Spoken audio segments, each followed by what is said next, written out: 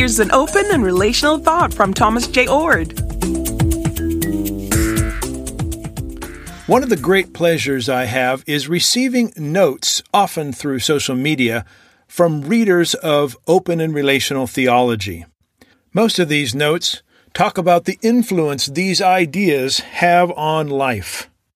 I recently received a note from someone whom I'll keep anonymous, who wrote the following words. It's no exaggeration to say open and relational theology has revolutionized my life. The idea of an open future, evolving, growing, expanding, that I'm part of alongside an all-loving God who is actively working for my betterment and the betterment of all creation, is so invigorating. I found unexpected hope in believing God doesn't have it all planned out.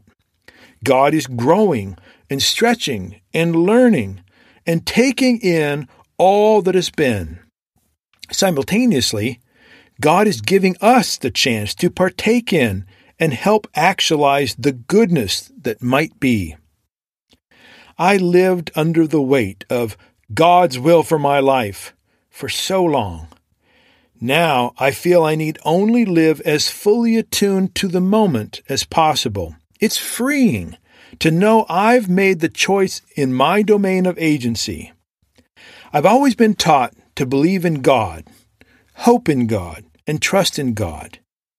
Now I see God also believes in me, hopes in me, and trusts me. This has been such a helpful paradigm shift. The subtitle of my recent book on open and relational theology is Introduction to Life-Changing Ideas.